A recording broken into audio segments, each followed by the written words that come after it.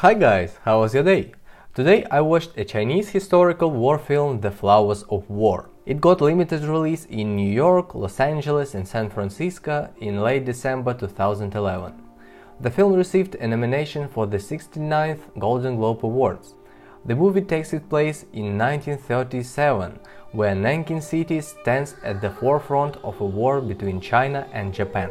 Invading Japanese Imperial Army overruns China's capital city, desperate civilians seek refuge behind the nominally protective walls of a Western cathedral.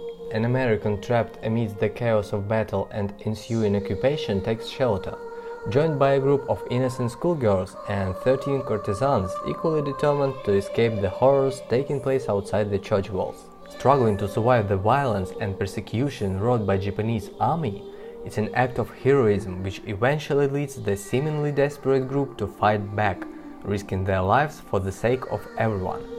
I've chosen this film only because of Christian Bale's performance. As usual, I was looking for some film to watch and stumbled upon this one. It has low critics but also high audience scores on Rotten Tomatoes.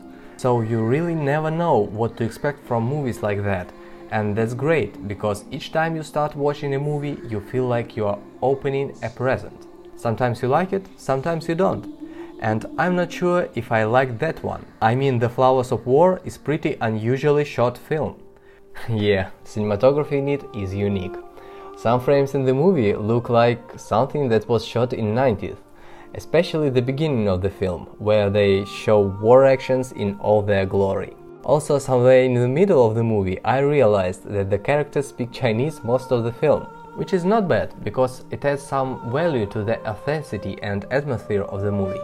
As I've said before, Christian Bale is a leading actor in it. He did a great job, but unfortunately it wasn't his best performance. All in all, it's a long and sometimes boring film that is very well shot and has a great cast.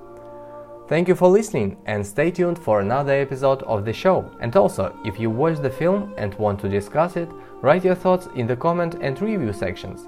See you tomorrow, have a good day, night, evening, bye!